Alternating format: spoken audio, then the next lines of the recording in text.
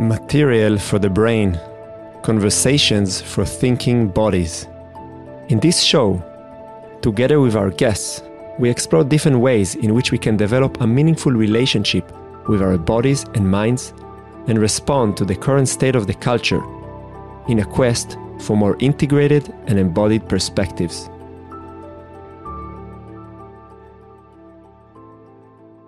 Hello and welcome to the 33rd episode of Material for the Brain podcast. Before we start, I have a short announcement. We have just opened our application process for the next cycle of the Movement Lab study group programs. If you've been following our podcast for a while, or if you're new here, I can assume that you are to some degree curious about your body-mind. And if you would like to take this curiosity to the next level, you might be interested in checking our yearly and half-yearly programs.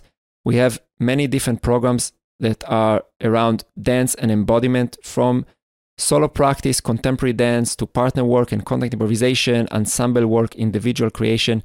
We cultivate many different processes with our students. And again, you might be interested in checking it out. You can visit our website at movementlab.eu. And from there, you can follow the different study group programs that we have and see if you're interested in joining this journey. Okay, and let's dive now into the episode. My guest for today is Asha Shcherbakova, who is a scientist and a movements educator. Asha holds a Master of Science in Human Genetics and a PhD in Biotechnology. She has been involved in projects related to the effect of stress on learning and memory, and currently she is studying the pro-cognitive effects of medium-chain triglycerides. Beside her scientific research, she is a co-developer of the BaseWorks method, in which she is focused on understanding the function of brain areas that participate in both movement and cognitive tasks, and the crossover between language and movement. Asha is a real movement nerd, and her curiosity towards both theoretical and experiential knowledge is really admirable. In our conversation, we talked about her recovery from epilepsy through dance training and how her background as a biologist affected the approach she took. We also talked about how our different stories and ideas affect our pedagogical approach and the actual experiences we have in movement. We talk lengthily about body awareness and explore where different modalities we are using comes together and what are the differences in our understanding of this topic. It was a pleasurable conversation and I learned a lot from her. I hope you will enjoy it. And without further ado, here is Asha Shcherbakova. Hello, Asha. How are you? Welcome to my podcast. Hi, Matan. I'm great. Yeah, thank you very much for having me. Long time no see, really. Yes, been many years since we've seen in person. Yes, and virtually also quite a while, I feel. Yes. Where do I meet you? I know you've moved from Japan to Canada. What are you doing nowadays? Where do I catch you? Yes, so since the pandemic, basically, we're based in Canada. And first it was Eastern Canada, and now we're in Montreal. And what are you doing nowadays? Working. Working? Yes, working. Mm-hmm. And tell me a little bit more. I haven't seen for so long. I'm curious a bit, like, what are you doing? All right. Yeah. So, I guess at this point, the location doesn't really matter, right? So I work with BaseWorks. That's my main job, I guess. And I have my side projects, but they all are more or less can be done remotely because it's mainly writing, reading, study. Yeah, so there's a lot going on. I think we will probably be touching on most of it as we go through today's conversation, I guess. Yeah. Yeah, and have you adjusted to life on the other side of the planet? That's a good question. Well, not really. I guess it's just very, very different because I lived in Japan for almost 10 years. So moving to Canada was a bit of a culture shock in some ways. There's much more space here. Also, I guess maybe the topic of space is going to come up a lot in our today's conversation. So just, people have much more personal space. The rooms are bigger. Everything is so much bigger. So that was a big shock. And then, of course, culturally, it's very, very different. Interpersonal relationships, topics that matter to people, what people talk about, just, the bodies, like everything is very different. But at the same time, because, in many ways, my work is in my head or just in whatever small space I'm occupying. So in that sense, even though, what's outside the window has changed, but at the same time, just, the work just moves somewhere and there's not very much effect on it, I would say. Yeah, but before Japan, where were you living? Russia. So like weather-wise, is it kind of like Canada, good memories of home, or it's I wouldn't say it's memories of home. Well, first of all, I'm not the kind of person to be, I don't know, not in Japanese we say natsukashi, like when you miss something. I don't really miss things, so it's not like, the Canadian weather, but even though it's very similar to the type of weather that I was used to when I was a child. I don't know, I don't experience it as a similarity. It's just maybe I'm used to cold, so that's good, but I don't know, it doesn't bring any memories of childhood. Okay, no, I would just imagine for me it's such a big factor. So every time I'm in I know when I'm traveling in some climate that reminds me of Israel, I get like, something kind of tingles. Interesting. But yeah, I don't know, maybe it's a personal sensitivity. Okay, maybe before we dive into all the things I want to discuss with you, and there's a lot, maybe you can introduce yourself to the audience, like what are you doing, what is base work shortly, what other expertise you're coming from. I mean, maybe it's just good to mention that Patrick Oancia, your partner, and he's also been on the podcast, and you're collaborating, and I wanted to have also your voice and your perspective in the podcast, just kind of to bring the audience with us. So yeah, sure. Please take us into your story. Okay, I'll try to be short. Okay, anyway. Take your time. Okay, anyway, but it's still, I need to kind of structure it because depending on how I structure it, it can go in different directions. But anyway, my name is Asha Shcherbakova, and even though everybody says Asha, it's actually Asa. It's pronounced differently. It doesn't really matter, but as you spell it, it's ASIA, like Asia. And actually, I think that the fact that my name is spelled as ASIA probably has partially shaped my interests in life. So it's kind of like a background story that I constantly feel that my name is Asia in some ways. So I was born in Russia and I lived for like 25 years. I guess the first 25 years of my life I lived in Russia. My education is, as I say, broad spectrum biology. I majored in genetics, but in Russia, when you study biology, it doesn't matter what your major is, but you study all biology, like everything, plus some chemistry, physics, whatever.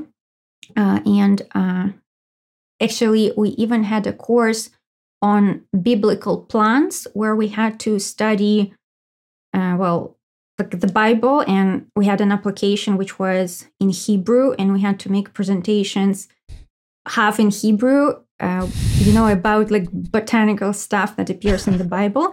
And I'm wondering, can you guess which word in the Bible related to plants appears the most? Wow, you caught me off guard with my ignorance towards the Bible. No, what is the word? So the word is etz. Etz. Yes. Okay. Tree. Tree, yeah. So it makes sense. Yes, but anyway, so that's just kind of an illustration. How just in how many directions our education goes when we study biology. And for me, that education, I guess, really formed how I see the world a lot, because after the first 2 years of our education, you basically, everything. Well, a bit maybe, but about everything. So you look around, you see a tree, its name. you can imagine a cross section. You can imagine every cell.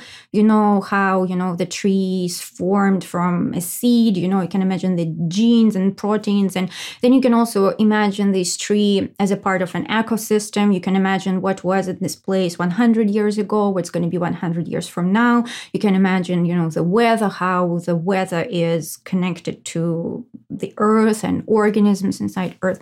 So it's really beautiful and powerful when they feed you all this information and you have this illusion that you know everything, although obviously it's not everything, but at least it gives you this feeling that there are no completely like black spots. When you look around, you have an idea about almost everything in nature.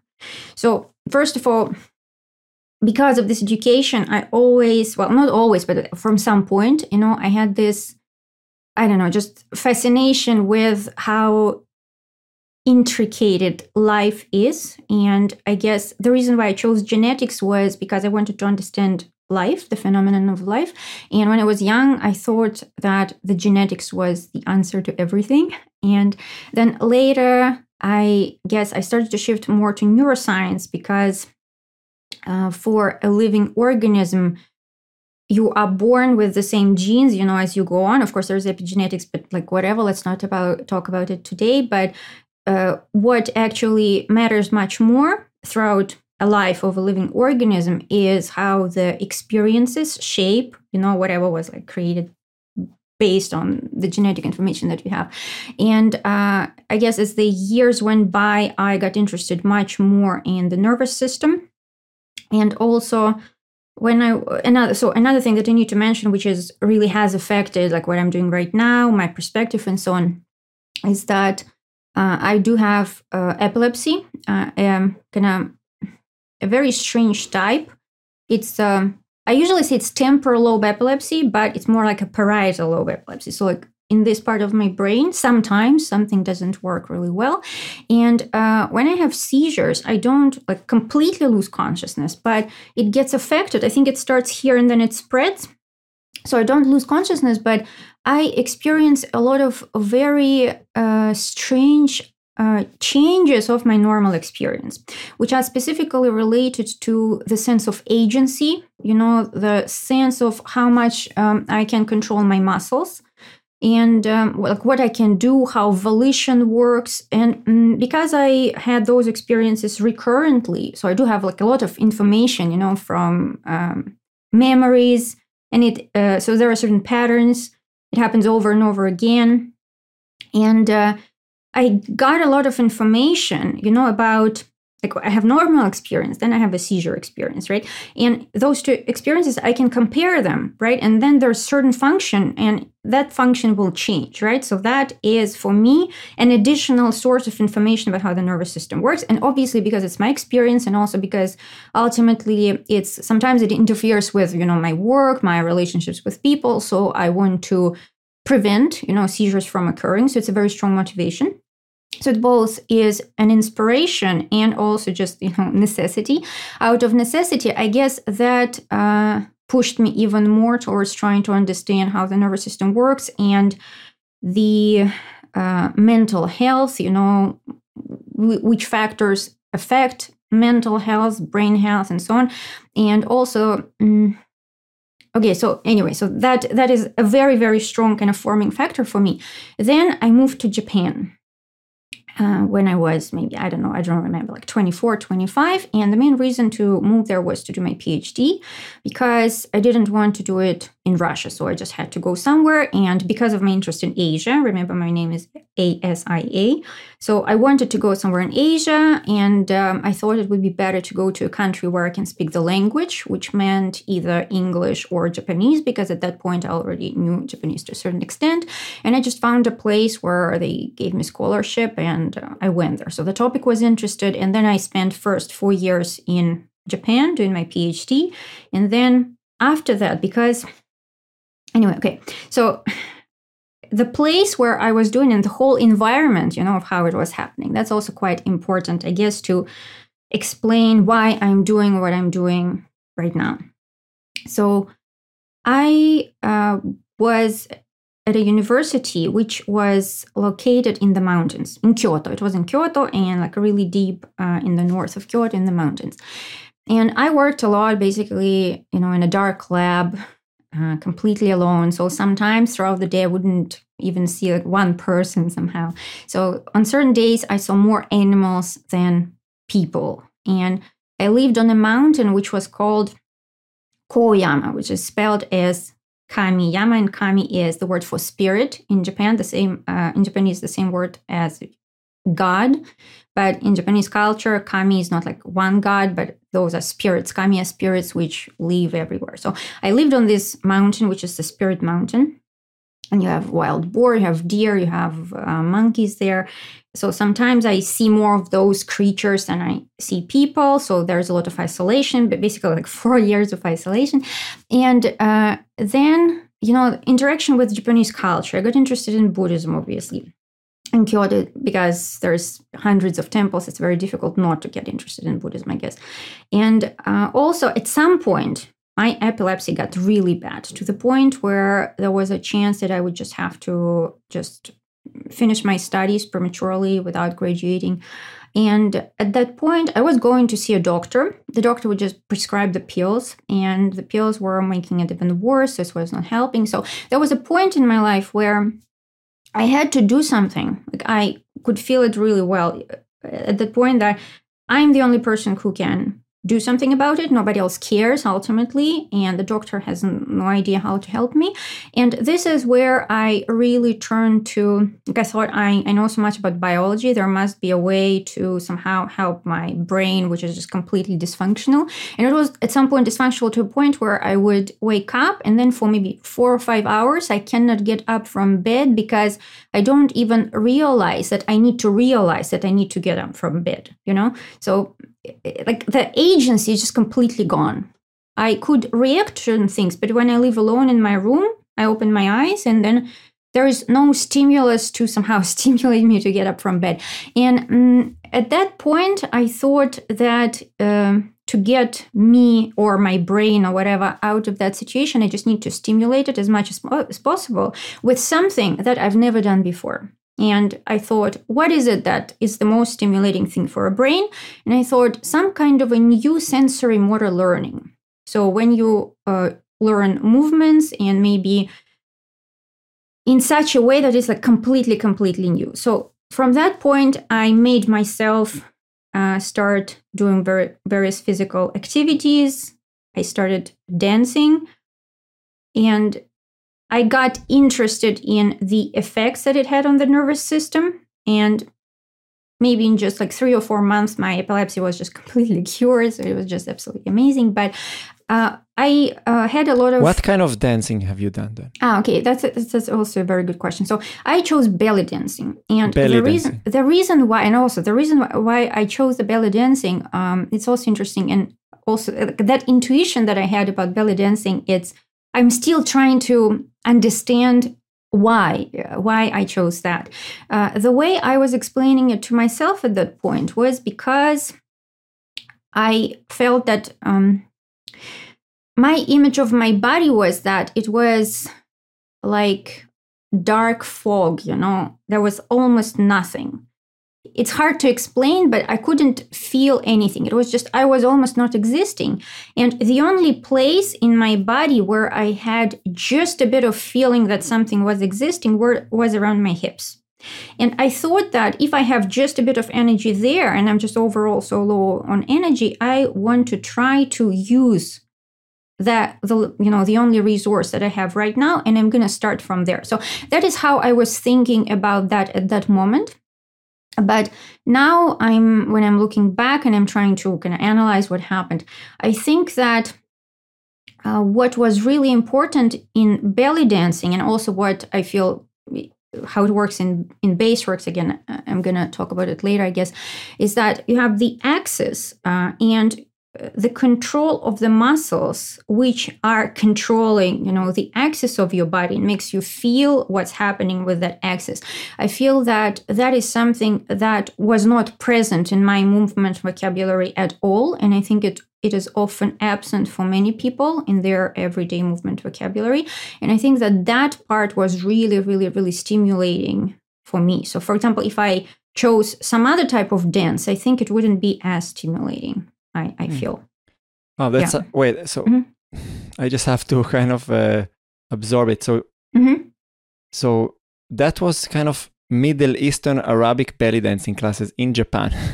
Yes, it's actually very, very popular in Japan. Wow, I had no idea. It was, I guess, in Egyptian style, but there's actually, I'm not really that knowledgeable about the whole, culture of belly dancing, but there is this type of belly dancing which is called tribal.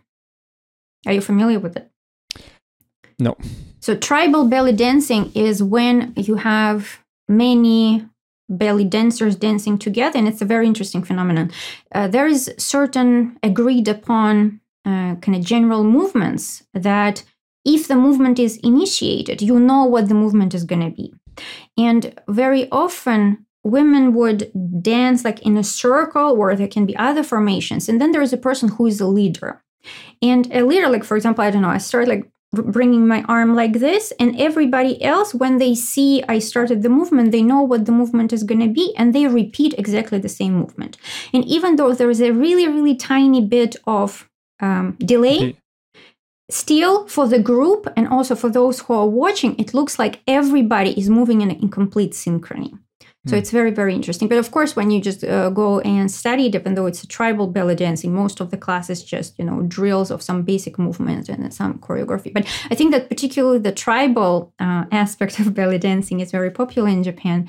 But also Japanese people really like, like Bollywood dance and all that Eastern dance when you dress up. It's interesting because I've when I visited you guys in Japan, I was there for 10 days, so for a relatively short amount of time, but I had the feeling that like maybe the strongest impression I had about the culture that it is designed to minimize individual expression as much as possible. So like that kind of physically, people try to take the least amount of space when they're sitting and to take as little amount of space when they're interacting with somebody else, and that the physical gestures are very codified. They are not about you. They are really about that you're really a servant of a certain structure.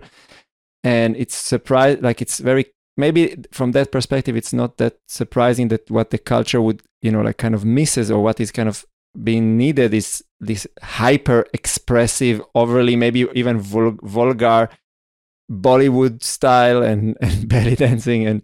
But I'm also curious to maybe dive a little bit deeper, like if you don't mind, about what you started to say about the relation between the type of dance you've chosen and the effect that it had on your brain. And of course, your case is just an anecdotal evidence, but I'm still curious if you think that it had, like, to which degree you think that it really had to do something with the fact that belly dancing is and has its specific technical properties and pedagogic style, etc. Or to which degree it's just literally, I could have done salsa that would challenge your hip movement and you will figure things, or I don't know, contact improvisation, and you will be doing the same thing through tactile information and not through visual information, and it's still like just the fact that you're being exposed to, as you say, like a new stimulus that will keep your brain active. So what's your point of view on that? Okay, there's actually a few things that I need to comment on in this question. One is that I guess I need to clarify that I guess my initial experience with belly dancing, also I was doing running, I changed my diet and so on. So those things, they helped to recover my absolutely total disaster that I had with my brain function, and it allowed me to continue with my studies and so on. But it was just recover what was lost, or what was completely not working. But still, there was a really, really big gap between how I felt at that moment and how I feel right now. And there was a significant aspect of learning between that point and the point where I am right now. And I guess we will be talking about that later. So when I was going to do that belly dancing class, there was a lot that I couldn't understand, because I was lacking, awareness, basic skills, and so on. So it was helping me, but it was still not giving me, I didn't know how to extract certain things out of it that now I know that were probably very beneficial. So anyway, I think if I started, for example, belly dancing from scratch right now, my experience would be very different. But anyway, so I think right now, so retrospectively to talk about it makes no sense. But anyway, so to address the other points in your question, why I feel that it's different from some other types of dance, and if I did something else, would it help me or not, and so on. I feel that, and it's because I don't really read about dance theory so much. Maybe what I'm saying, doesn't match how people normally talk about it. But my intuition, which is based on my experience and maybe understanding of biology a bit, is that many types of dance, the logic of dance is manipulation of very distal points of space. So essentially the movements, they can be conceptualized as, let's say, moving hands, elbows, like the head, and that doesn't touch the axis of the body, because the muscles which control our movements, they're more distal muscles, more proximal muscles. So the muscles which are more away from the trunk and closer to the trunk. Generally speaking, people, especially who are not trained in any type of movement practice, they have poor volitional control of their trunk muscles. Usually the posture, certain adjustments, like for example, if I want to turn back to grab something, I'm thinking about how I will bring my hand back to grab something. And my shoulders, my trunk, they will turn automatically. I don't need to think about it. It would be very unnatural, in fact, for them not to turn. And a lot of the movements of the body axis, they are more under automatic control than under volitional control. And so there is something which I feel about learning to consciously control the muscles of the trunk, which completely changes how you feel. And also the perception of the symmetry, changes the posture, it changes the perception of space, reality, just everything. So I feel that there is something very transformative specifically about types of training which involve training of, specifically these muscles which are very close to center. And many other types of dance, they don't really do it that much, because if you want to bring, I don't know how to say, I think I need to make it a step back, to child development probably, and talk about something that is called circular reactions. When a baby is born, they move their arms like this, right? At first, it almost looks like they're a plant. So it doesn't look like an intentional movement. But eventually, they learn to associate certain points in their visual field with a particular reaching movement, right? And especially as a baby, you don't need to know what your shoulder is doing, what your body is doing. You just need to know how to bring essentially your hand to a certain point of space so that you can reach. And then the rest of our movements is just built upon that. And many dance moves, they can be conceptualized as essentially reaching to a certain point of space. And I don't know, again, maybe you can correct me if I'm wrong, and also maybe there are different approaches to this. But for example, when you learn choreography, you need to remember certain, sequence of movements. So when you don't improvise, but when you have to actually remember a certain sequence so that you can perform the same sequence over and over again, you can think about the movements in the sequence in some ways in a conceptual way. And also when you kind of rehearse the sequence, you can rehearse it not do the full proper, the beautiful movements, but you can just like do kind of this type of stuff. Mark right? it. We call it to mark the phrase. Okay, mark the phrase. Okay, cool. I need to remember that, to mark it. Yeah. So you can mark it, but essentially it's like, okay, this point goes here, this point goes here, right? Like this point goes here, this point goes here. And then when you actually dance, this is where, the rest of the body is going to move to follow, those basic, like kind of like those basic marks. Yeah. So anyway, yeah. So do you think I was able to deliver this point to you right now, where I was talking about the difference in different types of dance, about the axis and all this stuff? I mean, first of all, without knowing so much about biology from a theoretical point of view, but knowing a lot about the experiential learning of movement and dance, I would agree that I can teach somebody how to move their arms and legs relatively quickly, but when it comes to taking somebody that comes without experience and starting to understand how to translate kinetic energy through the spine, it's always like a process that takes much more time.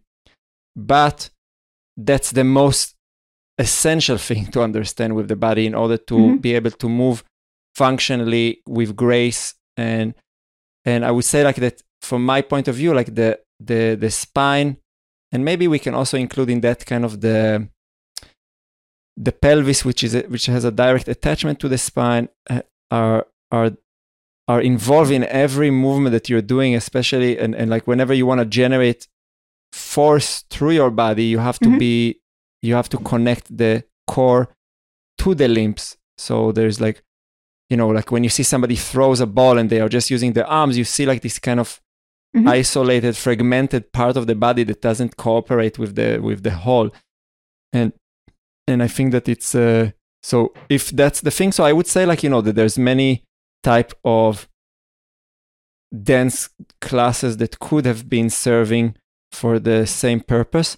Maybe not so much like kind of classical Western ballet, because that's kind of very relatively rigid on the level of the spine, and also like modern dance, many styles are not very good. But I would say like a lot of contemporary dance based technique will have a lot to do with the spine. But then it's also interesting what you said about being vertical, because I was wondering what would have happened for you if like if you would have been taught how to move but doing it horizontally on the ground, because like you had this kind of association of that position already to a certain challenge. Just you described just getting out of bed and functioning, and the standing already standing was sound.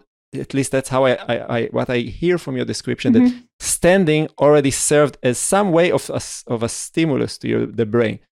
And in contemporary dance, there's a lot of emphasis on reducing tension and moving at ease and spending a lot of time on the floor doing nothing. So maybe it also depends a little bit on the specific teacher. But yeah, that's a very interesting point. But let's continue a little bit with because I cut the flow of your telling us your biography, and I want to understand more. So where, like, the gap between, okay, having those experiences and now working full time within, let's say, the field of embodiment that we will unpack later. But okay, so we are still in the belly dance classes. The seizures disappear. What happens next?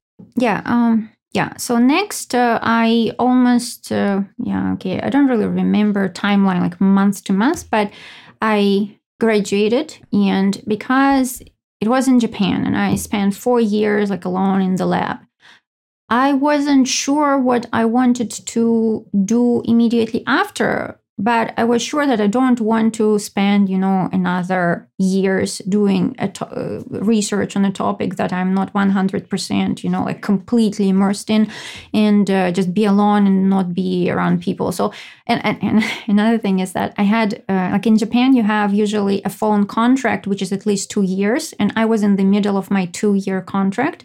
So I couldn't if I had to leave Japan at that point, I would have to continue paying for another year of my phone. So that was also one of the decisive factors. But anyway, so I decided that I would spend some time interacting with people, and that I would just find a job outside academia and just like figure it out. And I found a job that required for me to move to Tokyo for at least training. So I was supposed to go there at least for 6 months. And then maybe I thought I would return to Kyoto area because my friends were there. But after I moved to Tokyo, within the first week, I met Patrick. And we just really connected because he's like lifelong interest in movement, and he was teaching movement. And I was just at that point very interested to find a place where I could work with my body, just because I couldn't figure out what exactly I was supposed to do. Because I reached a certain kind of like a ceiling, a plateau of what I could do alone at home with just, I don't know, stretching or running. I just couldn't figure out like what is the best training for me, you know, what are the potential obtainable results which I should go towards, you know. So I needed some kind of like a framework, and BaseWorks was a good framework. So I'll just introduce BaseWorks a bit because maybe not everybody knows what BaseWorks is. BaseWorks is a method, an approach to movement, which Patrick Wansia developed, and he lived in Japan for 30 years. And so he has experience he has been an athlete for most of his life to a certain extent. And the method is incorporating influence from both various movement practices, but also from physiotherapy, because a lot of it is about how to address like certain chronic conditions that Patrick have had from like various sports-related injuries and so on. But anyway, so it's a approach to movement which you can essentially apply to any movement which can be done without momentum. And the essence of it is that you need to engage almost all the muscles at the same time in any movement that you're performing. And at the same time, you need to introduce micro movements. So like, for example, I can draw my shoulders down, and I don't just like I did it and I just stopped and maybe I just continue doing it. But I can do really, really, really small movements. So it's a bit like, you know, like moving like this, but very, very small amplitude. And also, while you're doing this, your attention needs to be allocated to many strategic points across the body, and you have to track the movement of all those points precisely in space. So those three things. So one is all the muscles activated at the same time, we call it distributed activation. And then the micro movements added to distributed activation so that there is more kind of sensory feedback going up all the time. Yes, and the third thing is the attention allocation in space. And well, in BaseWorks, we would refer to it as a kind of combination of grid lines and symmetry principle. And also we have a principle of fixing, separating, isolating, which is kind of a mixture of this attention allocation and also doing the movements sequentially. So you don't allow the body to do what it's used to do, to move like the whole body moving at the same time, but you really, really separate, like almost in a robotic way. You only move one joint at a time, like really, really, really sequentially. And it's in a way, it's a very rigid system in a way that you really, once you understand the principles, you can really follow them. It's very, very clear what you're supposed to do. So I'm very good with structure, you know, so if I understand what I'm supposed to do, I'm just going to be doing that if I have clear goals. And so I started trying BaseWorks, and immediately after just a couple of weeks, I started noticing sensory changes in my body, and that was really, really interesting. So, like for example, and I remember the exact timeline. Like was it 3 weeks or 5 weeks? Fortunately, I didn't make note of that, but I could sometimes feel that, like I wake up and then I notice that a certain part of my body moved. Like for example, this much. So, for example, what I used to experience as just my back, it felt like maybe I have just like this, flat sensation on my back. What happens is that now it separated like this, and I have two strips of sensation.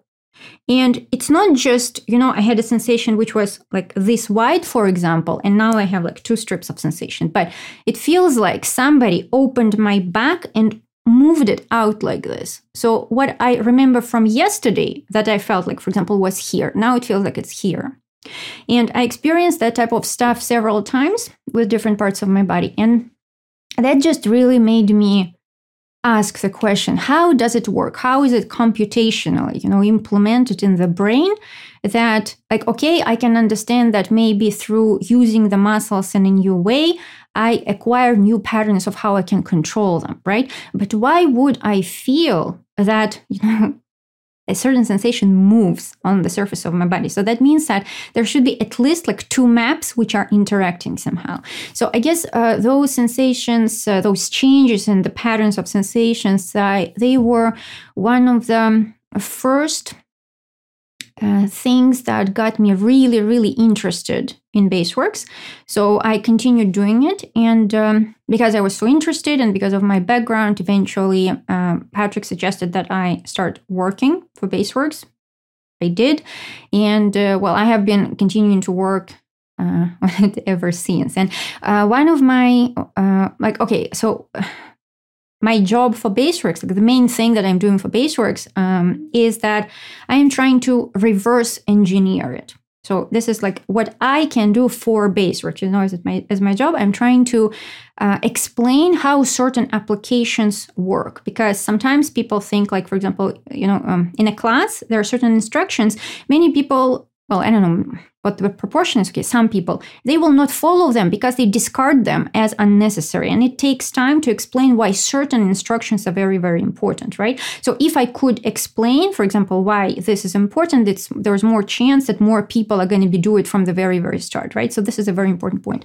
But also, from my perspective, what I get from baseworks back, for me, it's a learning experience because I get to experience all these changes in my body that eventually, and I think, so that was maybe over the span of like 2 or 3 years, the way that my perception changed, my perception just of, and I guess also, what does it mean? My perception changed. What do I mean by that? My experience of how my body is in relation to space, like what part is my body, what part is space, like how the space is represented in my body, in my brain, like all kinds of that relationship, it completely changed over the span of maybe 2 or 3 years. And that made me think about space, how space is represented in the brain, how we're using this representation of space in the brain. And eventually it led me to this idea that, at least this is my experience, and I'm trying to over and over just find some proof and explanation, for that, what I feel is actually like valid somehow.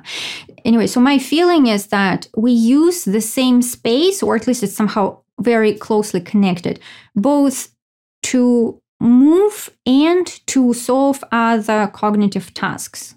So, for example, I feel that my spatial working memory has increased a lot.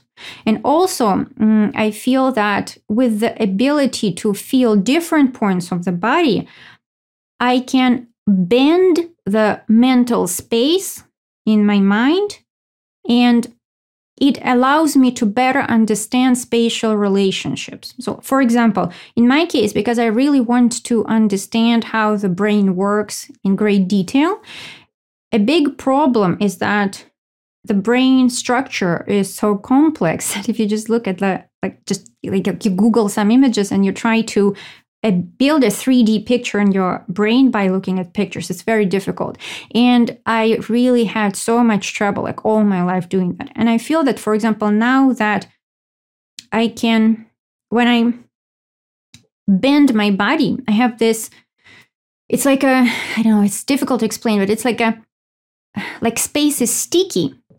And I have like this sticky sheath, and it's my bending forward, like spiraling forward, is a metaphor in some way, spatial metaphor or a spatial template. I don't know what word to use, but I imagine this sticky thing that I can bend it like this. And if there was a point here, here, here, as I bend it, it's much easier to understand the relationships between these 2 points, because in the end, it's connected to this template, which is my body, because my body doesn't change like from day to day that much. So I can use my body as a template for spatial thinking. Yeah. And so anyway, so eventually a lot of sensory changes and perceptual changes that I got from baseworks, they just continue feeding my kind of research of all these space-related, movement-related topics. And so currently I'm super, super interested in non-motor functions of what is conventionally thought of as motor functions, and just how representation of space works and which kind of tasks use the representation of space. And ultimately, I guess, on a practical level, for example, if a mathematician seriously does dancing, or if a dancer seriously does mathematics, can it help, is there any transfer like that? Because I think that the answer to this question is not at all obvious. I mean, I think people who work in any kind of bodywork industry, they would be very happy to say, yes, yeah, there is a relationship, yeah.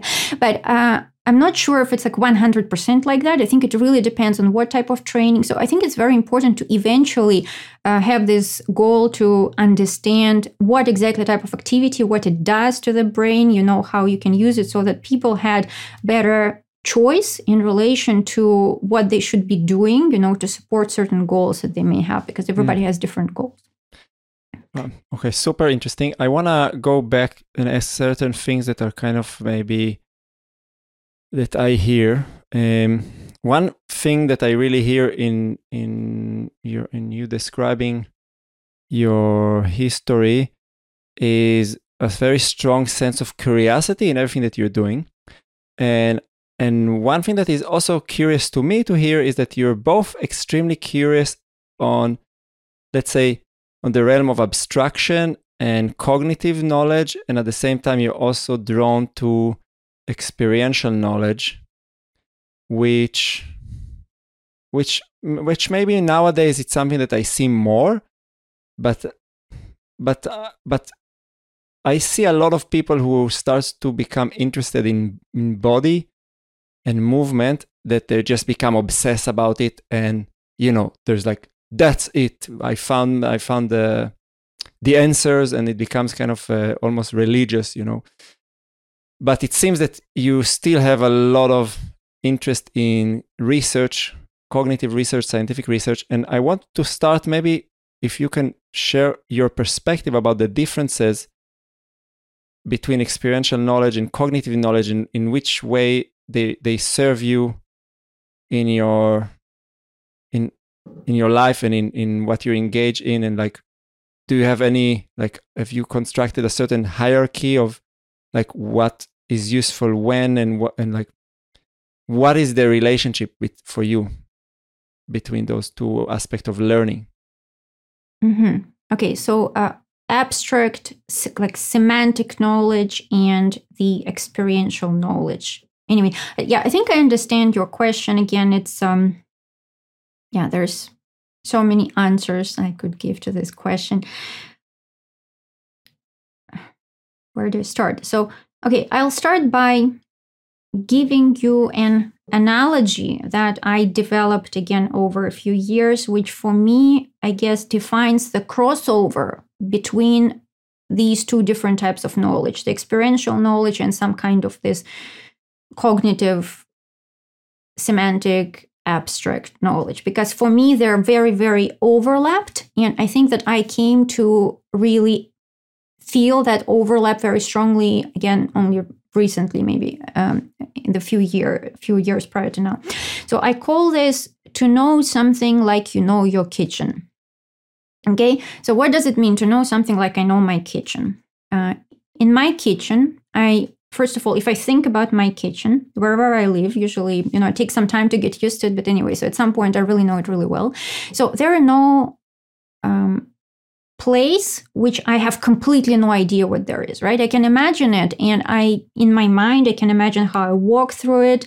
And I know more or less, like I can visually see where things are. And at the same time, I also have certain kind of sensory motor representations of my kitchen. For example, I have a drawer with cutlery, and I know how fast I need to pull the drawer so that, for example, the cutlery tray doesn't move very much. And I can do it almost like with my eyes closed.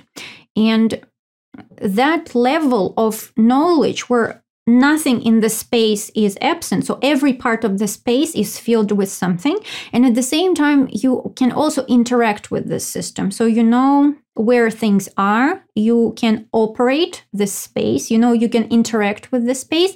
So for me, this metaphor is something like a measuring device, an analogy with which I can measure how much I know certain thing or about certain thing, right? So for example, because I'm a biologist and I have a lot of biological knowledge, to know something in biology, in my opinion, and especially now that I have this kind of analogy about this kitchen, is that you have to really imagine the things which you cannot see with the level of detail as if they were just happening around you. So you can maybe say that, like, for example, if you're talking about molecular processes, you need to imagine that you're like so small, like smaller than a bacteria.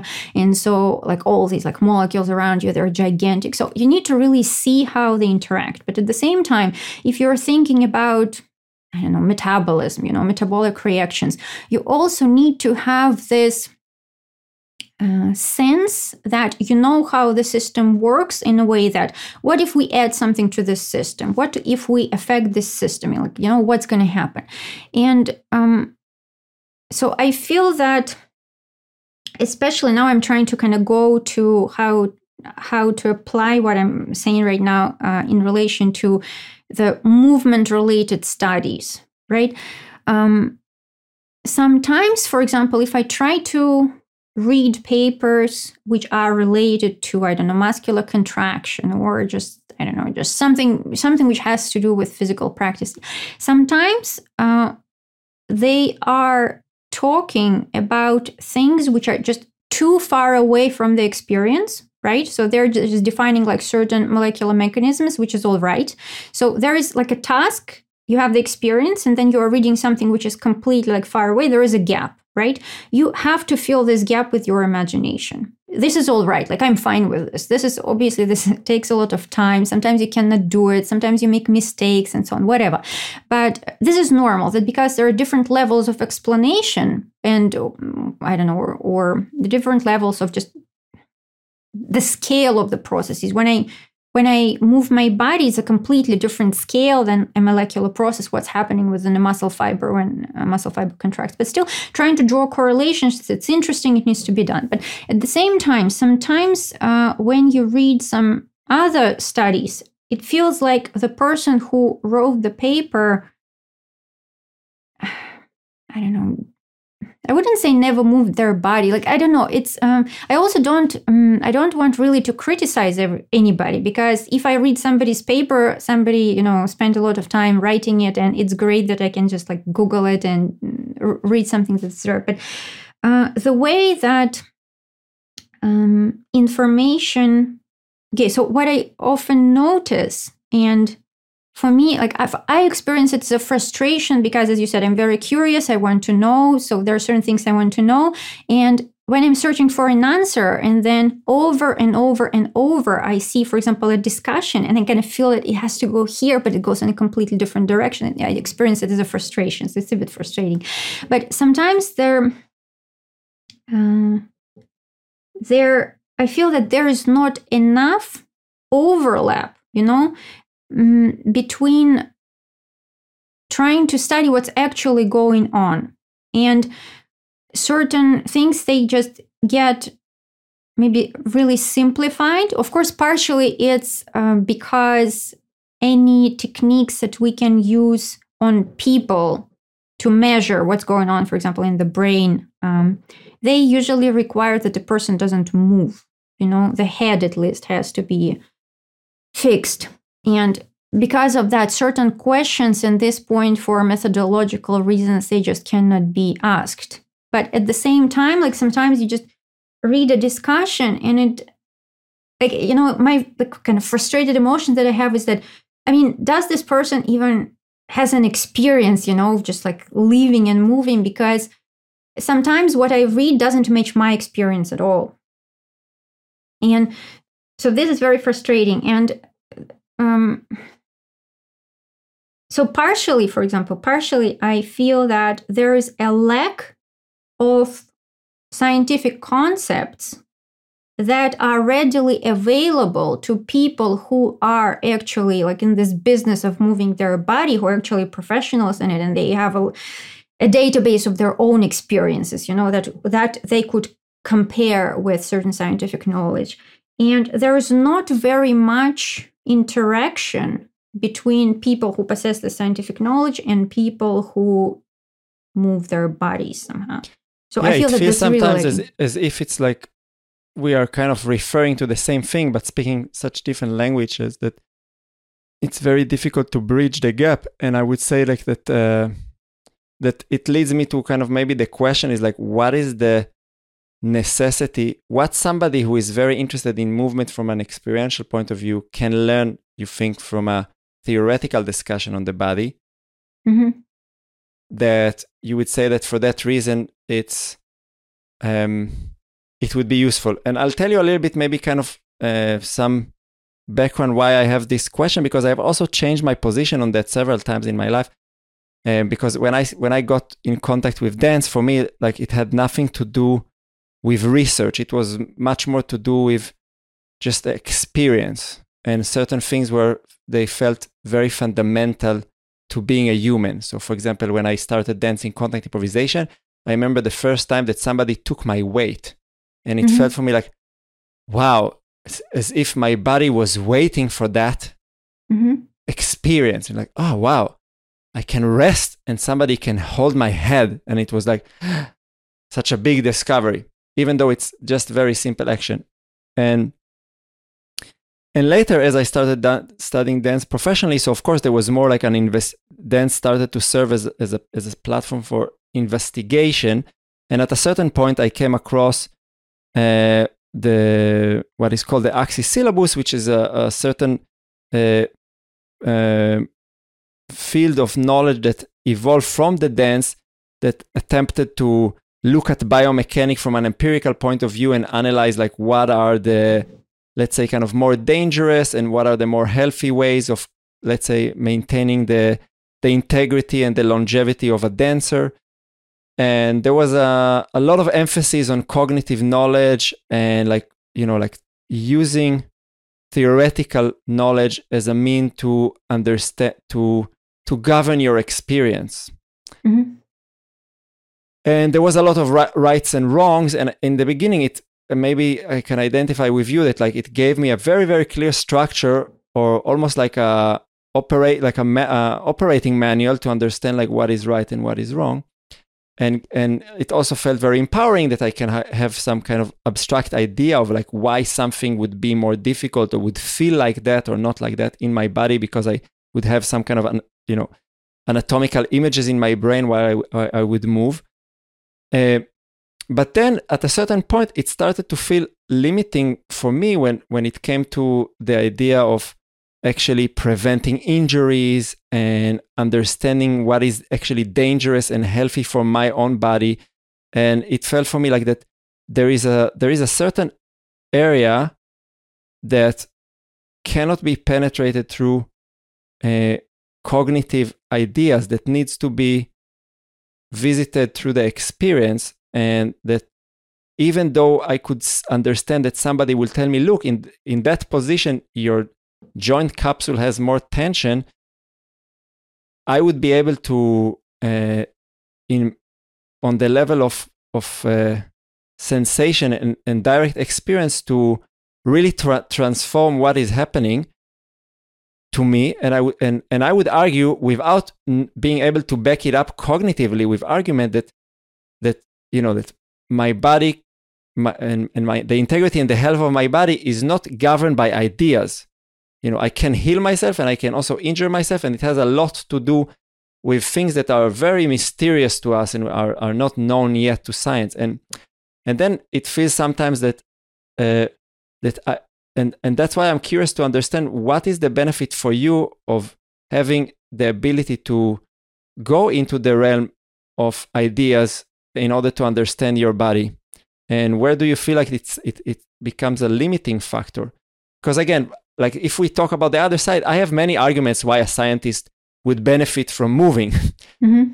and I want to hear from you, like where do you feel that it helps you to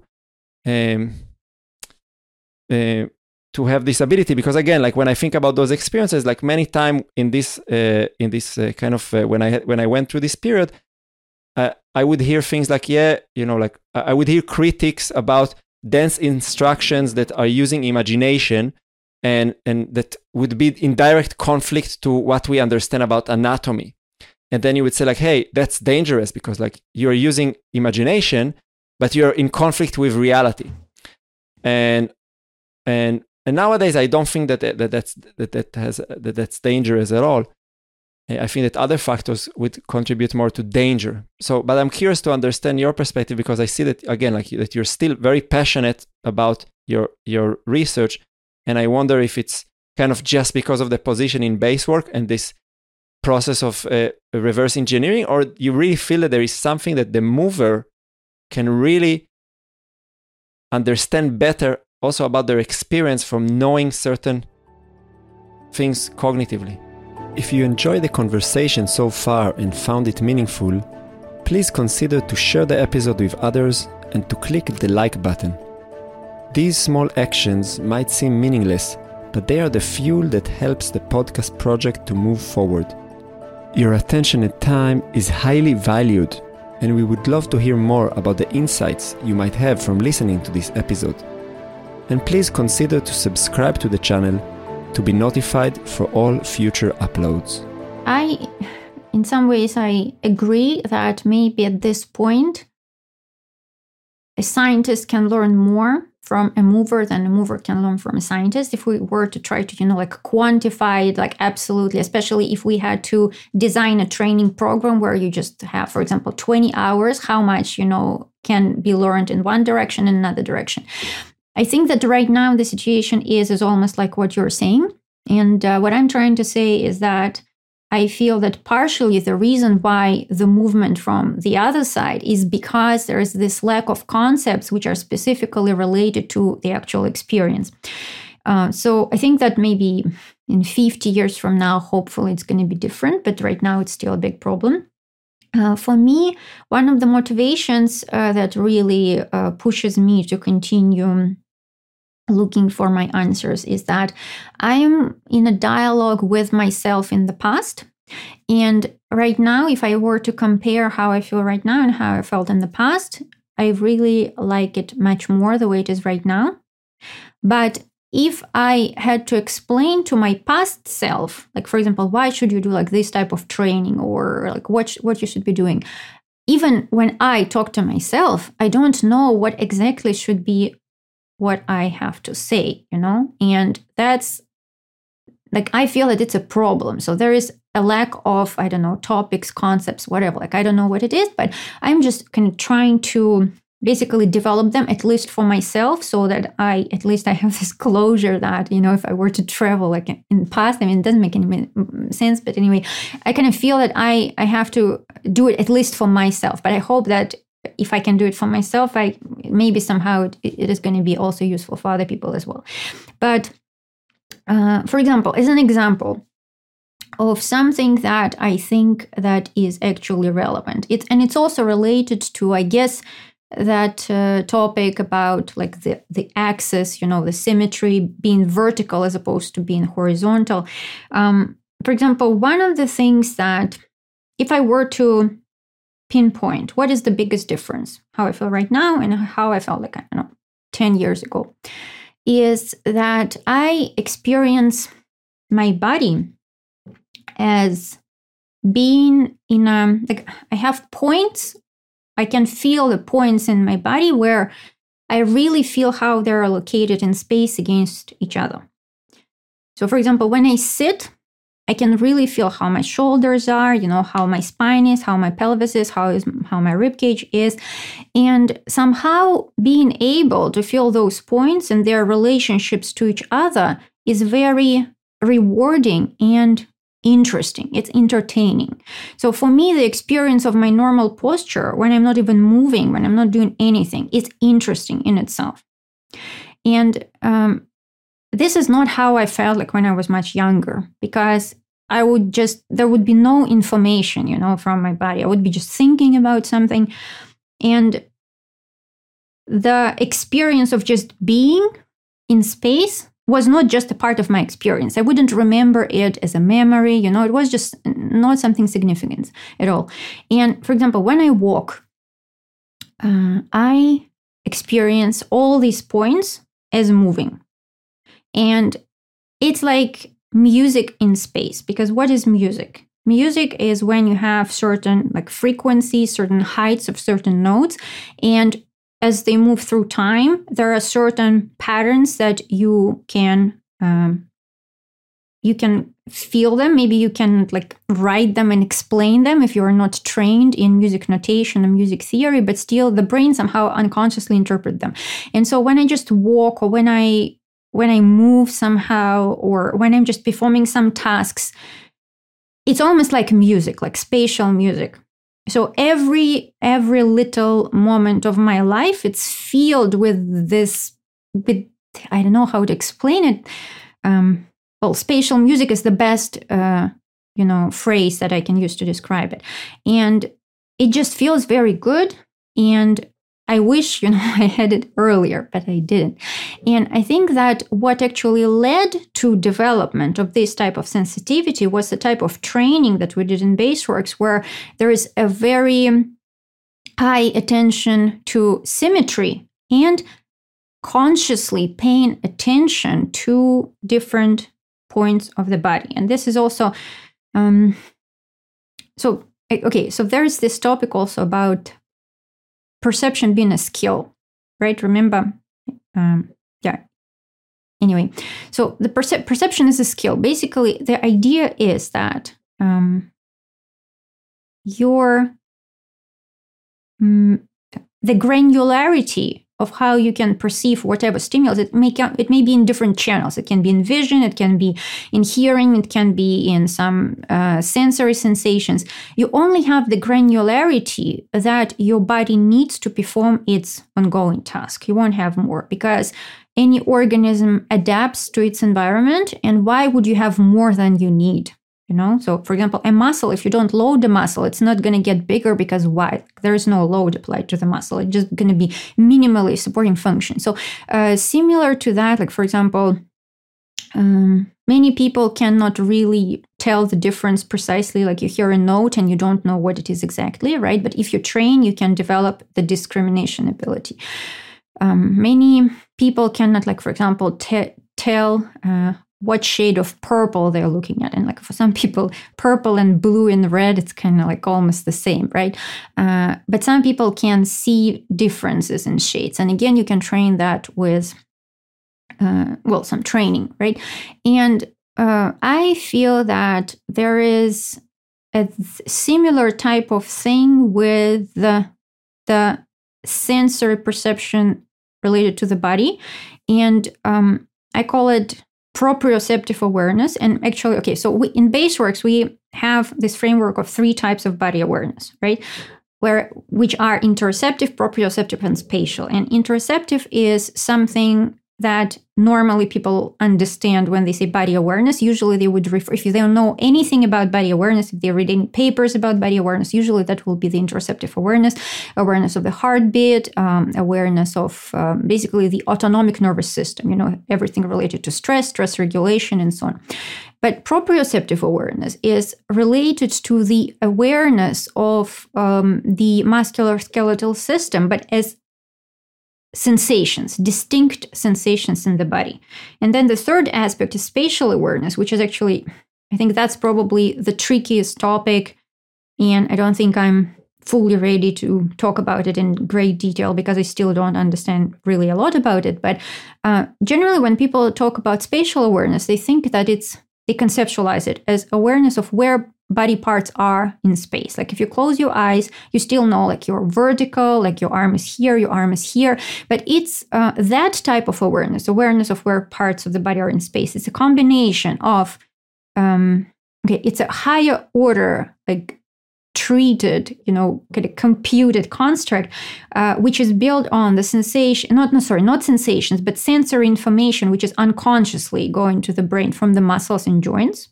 Also vestibular system, and also when your eyes are open, visual system. Those three things, they create your awareness of where the parts of the body are in space. But you don't need to be consciously aware of it all the time. And again, I'm talking about the granularity, or sometimes we call it sensory resolution. So if you train a certain channel of awareness to increase, by tasks which require more discriminative ability than you have right now, then you increase your sensory resolution. So my argument is that increasing sensory resolution, both spatial and proprioceptive, feels good. The result of it, just you feel amazing all the time. I mean, of course, sometimes there's problems, stress, whatever, but just the experience of just being there and not even doing anything is just very interesting. But also whenever you're doing something, I can lift, for example, I'm lifting this glass of water, and that type of experience, when you interacting with something, it adds just so much more exciting additional information that you can extract patterns from. And I know it's just so amazing. And so this is something that I definitely didn't have as a part of my ongoing experience when I was younger, before I started doing any training. And what I'm saying is that I think that if this type of this topic, conceptually, theoretically, the existence of representation of awareness that nobody even talks about, if that existed as a topic, that could be used by people who, for example, are professionals in teaching movement practice, because it will be much easier to explain to a person what type of results they could potentially achieve if they do one practice or another practice. Okay, I see. So just by developing a certain discourse that emerges from certain cognitive realization, we are opening new possibilities of approaching the practice and feeding the experiential field with new perspective, if I kind of summarize what I understand. Is that what you meant? Yes, I would say so. Okay, so I want to feed up. I mean, it leads me to one question that I don't know the answer, but it's just kind of a question. But I also want to really dive into talking about body awareness. Mm-hmm. So what? Just as a comment, when you were telling about the story of the healing and the belly dancing, it reminded me a certain podcast that I started to follow recently that is called The Emerald. And in one of the episodes that the podcast is kind of diving into mythic lens of the human experience. And I played one episode to my students as part of our creation process. And the name of the episode is something like embodiment means to be torn apart and fly away, something like that. Mm-hmm. And then he brings that perspective that you don't need to have any discourse about embodiment, and you can still be extremely embodied individual. So that the discourse is and he gives kind of the example of his grandmother, or looking at the different cultures that are more, let's say, in living in relation to the natural environment, and giving them as an example that are being taken as an example from Western perspective as a more embodied culture than the Western world. So, and when you were saying and when you talked about your healing experience, it's kind of was obvious for me that nobody in this belly dancing scene probably kind of would come and speak about the healing effect of belly dancing. It would probably come from a very traditional, okay, it's like a traditional dance form, and maybe they will talk about the tradition and about the meanings, but nobody will speak about healing, but still the effect is there. And then it kind of just made me to question, like, to which degree we, to which degree is that the case, that we need that? Because in my practice, I use a lot of discourse and ideas in order to present my content, and I would say that I'm even hypercritical for teachers within the contemporary dance world that are just coming and teaching movement, and they don't have any idea why they do what they do, and they just kind of follow their likes and dislike. And I was like, hey, why the hell are we doing it? It doesn't make sense. But then again, there is some, you can heal doing belly dancing without anybody have a discourse about healing in belly dancing, and it still has the effect. So it's still an interesting thing to consider, like, to which degree, things has, like, to which degree embodied practices has their, let's say, have their depth and endless knowledge in regardless to our ability to talk about them. And I'm not sure about it, because one side of me really enjoy nerding about ideas, and on the other side I feel like sometimes it's not necessary at all. And yeah, I don't know what you think about that.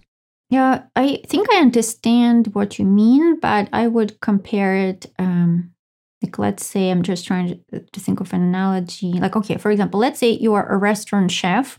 You are really good at cooking, and people, when they eat your food, they enjoy it so much. And also you are cooking in a really healthy way and so on, right? And you can say that, or food is just about enjoying, and I enjoy it so much. And if you also enjoy my food, just come to my restaurant and eat my food, right? And that's all right. There's nothing wrong with it. But there is, for example, a completely different question of governmental policies, when, for example, when the tax money is being, like, directed at something, like, what kind of new additional, programs do we need to implement in schools, for example, where the money should go, how should we structure what the society is doing. So the importance of discourse, I feel that it is very important to create those larger structures so that we can use the energy in the most efficient way. And another thing is that so for example, my perspective, whom I represent, like which type of people I represent, I would say that I represent people who are not doing any movement practices. They're doing some intellectual work, right? And they are very interested in what they're doing. And so if you just tell them the story, which is currently, like the story that, or if you just move your body, you're going to feel so amazing. You're going to be connected to other people, and you will realize who you are. Those words, they don't capture at all, for example, the result that I have experienced, right? And they won't convince most people who, like, you cannot make a person who is not doing any type of movement practice to do that with that type of narrative. So if we really believe that it's important that more people move their body beyond just, like walking, running, and like, in a structured way, like, for example, what you were saying, that it's easy to teach a person, like, to move their hands, but for them to learn how to control the kinetic energy, it's like another different game, and you need much more commitment, right? You need much more time. You cannot really, at this point, it's very difficult to just tell everybody who is not doing those type of practices to do them, right? Well, how are you going to convince them? So I think that, yeah, this is why I feel that the discourse and creating conceptual frameworks is important, because otherwise there's a lot of people who are completely outside, they have no idea. Yeah, no, I with this, I'm totally in agreement with you in the sense that, like, yes, stories are important in the sense that they are the way we understand life and kind of drives and fuel our decision-making processes. But the question that I have kind of for myself is, like, how do I know that the story I'm telling is true? Mm-hmm. And true meaning that it has some alignment with reality, because because I feel that like stories have the power also to change your reality. And I'll give you one example that I remember that at a certain point I had a chance to be in a workshop of one dance teacher that came from that kind of school that I've described for you, the Axis syllabus, that in my experience taught me a lot about how to utilize kinetic energy, and I would say that till nowadays a lot of my fundamental things in my teaching is still inspired from what I've learned, but and where kind of I started to move away is again in relation to injury prevention, and I remember that one core aspect in that system, and again I just take it as an example because I can give also some other example from other field. It's not really anything to do specifically with that, but I remember that the teacher had very difficulty with doing movement that requires loading the shoulder joint when he was in hyperflexion, and he had a very strong conceptual, like he had a very strong story that is being told in the pedagogy that he was representing, that moving, stretching moving bones at the edge of the range of motion and loading the joint capsule can be dangerous. So he had already a story about danger and certain range of motion in his body. And then we were staying after the workshop, and then me and my friend, we just started to flip around a little bit. And then he looked at certain movements that I did and was like, there was part of him that was excited to try, but there was also some part of him that like, oh, but I know that would be dangerous for my shoulder at the same time. And for me, like the story was actually, like the story about the danger for me was more generating the potential catastrophe that he would might experience rather than the movement. So what I'm trying to say is that like we all tell ourselves stories, but we don't always know if the stories that we are telling are correct, and if they have, some alignment with reality. And it's very difficult to also falsify or to really know what you're talking about. So especially when we're talking about things that are,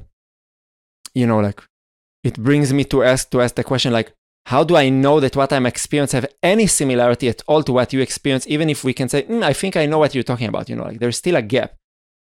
And that's a big problem for anybody who is interested in teaching movement, and you have a certain philosophy or a certain idea about what you're doing.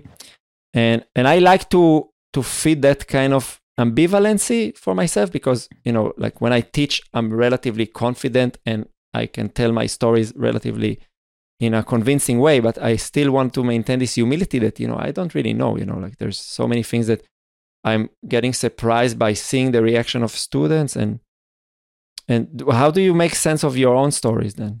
Like, do you feel that this is where like the scientific method is useful?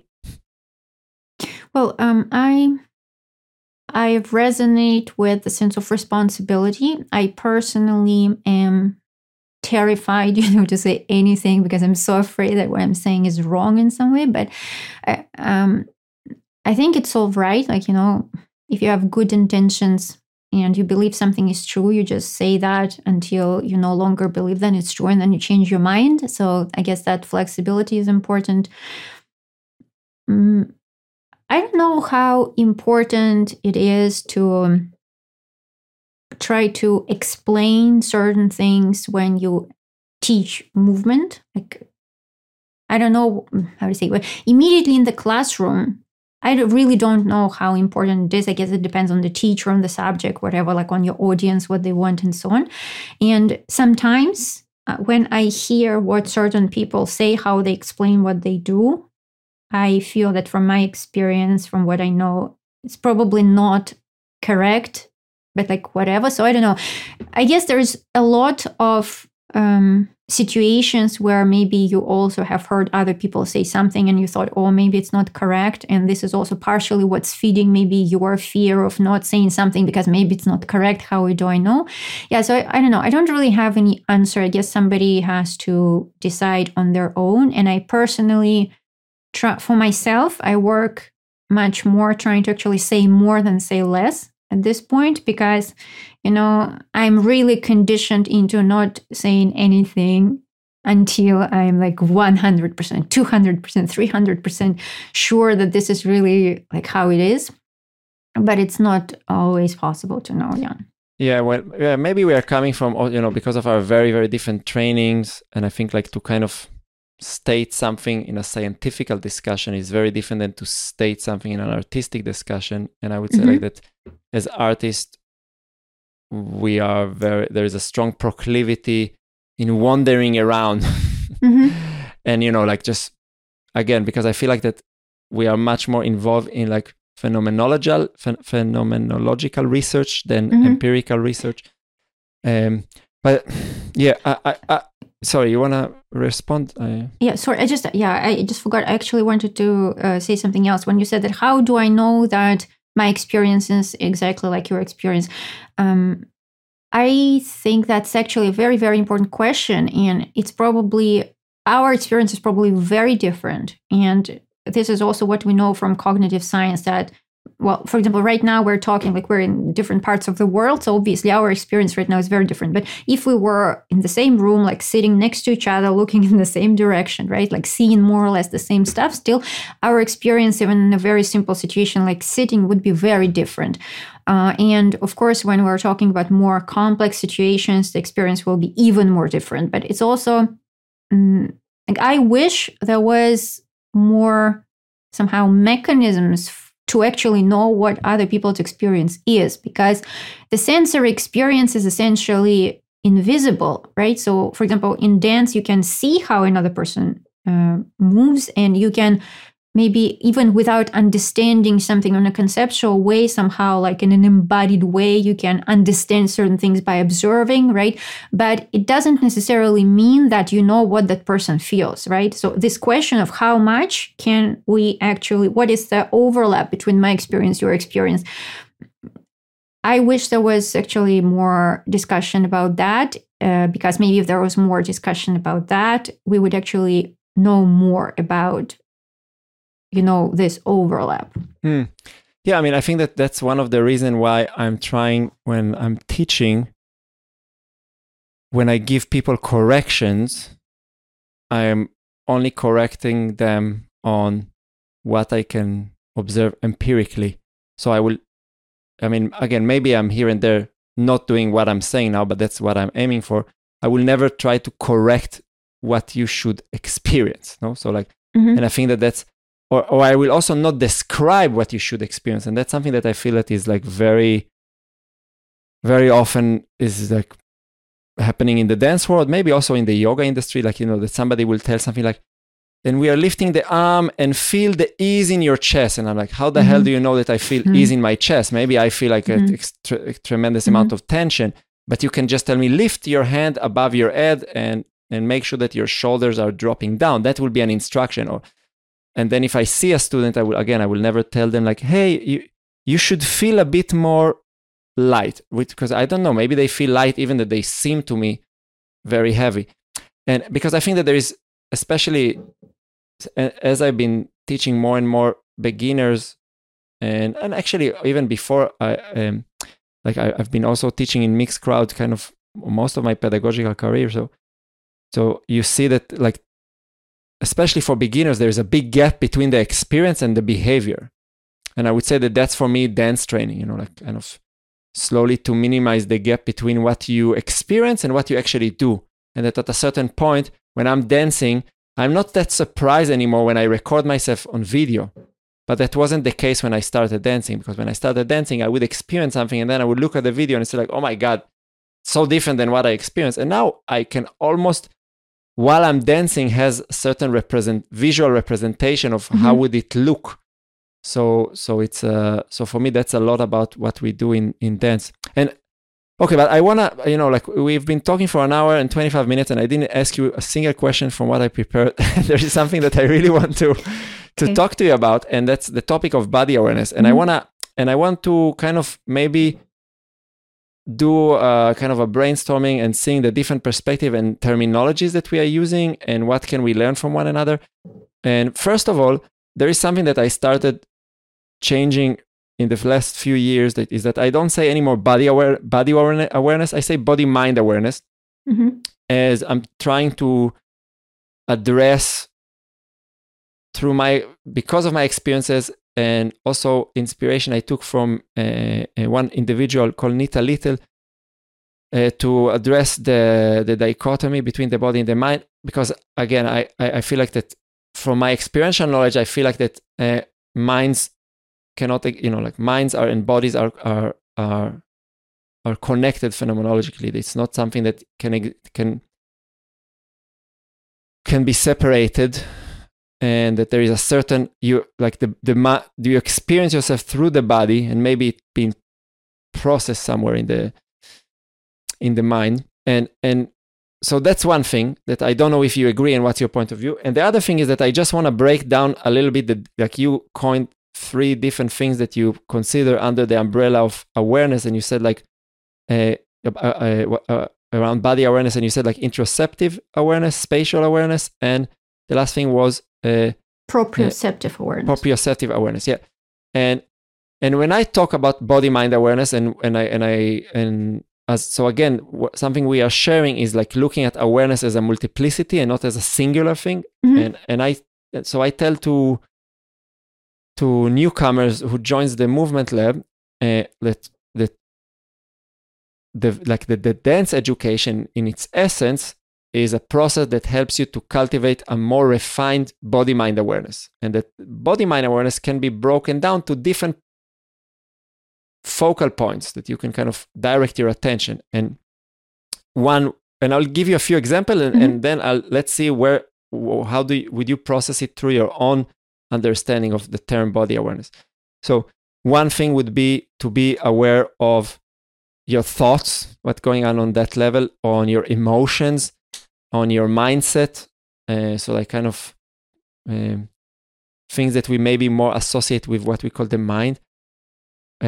You can be aware of the quality of your breath. You can be aware of the alignment of your body. You can be aware of the position of your body in relation to space. You can be aware of your muscle tone in different areas in the body. You can be aware of the way you're distributing your weight on the surface you're standing or lying. So on the surface that supports you, or maybe if you do partner work, the surface could be another body. You can be, what am I forgetting? Do I forget anything that I wanted to mention? Yeah, and you can be aware of the movement of kinetic energy through your body. So these are different anchors that I have for my own students. And I don't know if from kind of the scientific perspective, you would say like, actually all of them are kind of the same system. And it's just, but I'm curious, like how would you make sense of the information I've shared with you, and how does it correlate and maybe also not correlate with how you understand the term body awareness and this idea of the splitting between the body and the mind? It's a lot of things, but let's start somehow. Okay, yeah. So as you were saying, I was trying to kind of keep track of everything that you're saying, so I'll try to address it. Okay, so about body-mind awareness, I think I can see why you would use that type of term or this kind of framework when you teach dance. For me, I usually would refrain from using the term body-mind or mind-body, like written as one word, because from my perspective, if I had to like write body-mind as one word, I would have to add environment, like body-mind environment, one word. And I see that in certain teaching frameworks, body-mind can be used as a useful concept.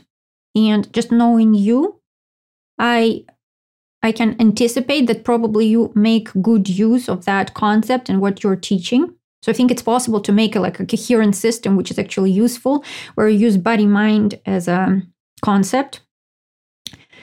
But you think it's still a construct. So you think that the reality is not a body-mind, and it's not also body and mind, but it's a body-mind environment? I think that we chop environment whatever it is, whatever it is where we are, I don't know. It's a separate question whether the world is really out there or it's not out there. It's a completely different philosophical questions. But, whatever we perceive, we chop it into concepts in different way. And you can put different things together, and in some ways it would make sense, right? And also a lot of what we do is related to how we interact with the environment. So, for example, it makes sense that this is an object because I can kind of, interact with it. It wouldn't make sense to define as an object, for example, this plus a space of air which is here, right? Because it doesn't make any sense in terms of interaction. Why should I consider this part of air and not this, as a part of this object? Because I can grab it. It seems like an object to me. Anyway, so I think that the concept of body-mind may be useful in some contexts, but in the way I think about it, for example, you mentioned that you can be aware of your thoughts, emotions, and so on. I would call it metacognitive awareness. So I would separate it from body awareness. When I talk about body awareness, I think about being aware of something which is sensory, coming from the outside in some way. Right? And then the metacognitive awareness will be more awareness of the mind. Of course, emotions. Things that emerge internally? Sorry? You would say things that emerge internally in this kind that are more kind of coming from the mind, I guess. So emotions will be something which is a bit of a crossover, because very often people don't realize what kind of emotions they experience. And a route towards better understanding your emotions is learning to notice the sensory signals associated with emotions. For example, when you are scared, maybe you feel something in the stomach, or when you're angry, maybe you feel activation in your hands or something like that, right? I think that's what is interoceptive awareness. There is a book which is called How Do You Feel? I think it's called, by Arthur Craig, where he talks about it in great detail. But you can also have certain emotions which exist more like cognitive constructs, but to keep track of your emotions, essentially not associating with the content of your mind, your thoughts, your emotions. If you can drop the self and just observe whatever's happening in your head, in your cognitive world, I would call that metacognitive awareness. And I think this is probably what the skill that various types of Buddhist meditation teach. But you don't see the overlap, I don't know, for and maybe that's kind of, on the level of the experience, but when I'll just give the example of dancing, because I don't know, that's what I do most of the time. So when I'm dancing and I hear certain music and I have a certain emotional connection to the piece of music, and while I move, suddenly I feel a rush of sensation, but at the same time I also can direct my attention to the level of sensation and feel there's a very strong sense of tingling sensation in my chest, or I can simply say wow, I'm very melancholic now hearing that song. So there's a certain overlap that for me, it's more where do I direct the attention, rather than that there is a certain. And I can see that also with memory. I can see it also with imagination. Maybe the area that is the least triggering bodily response for me are thoughts. Unless the thoughts are already kind of anchored in a certain emotional context. So this is where I would say maybe that kind of starts to depart into a different territory. But what do you think about that? I don't know. Yeah, I think that of course, our experience is usually integrated. And we experience everything at the same time. And of course, we can direct attention here or there, but certain things are defined through a combination of different modalities of awareness. So conceptually, I guess you wouldn't argue that hearing and seeing are two different things. Information enters through different channel, right? But certain experiences, it's important, both the visual and auditory and maybe sensory motor aspect, they all may be important in a particular experience or memory or perception of music. So something like dance is a very integrating experience or activity. And this is also why I think when I had my period where I was really down, I thought that to do something like dance would actually engage the entire body mind. I guess in that case, I would use your term for that. So it makes sense for certain activities, and especially if you're talking about your holistic experience, like it is.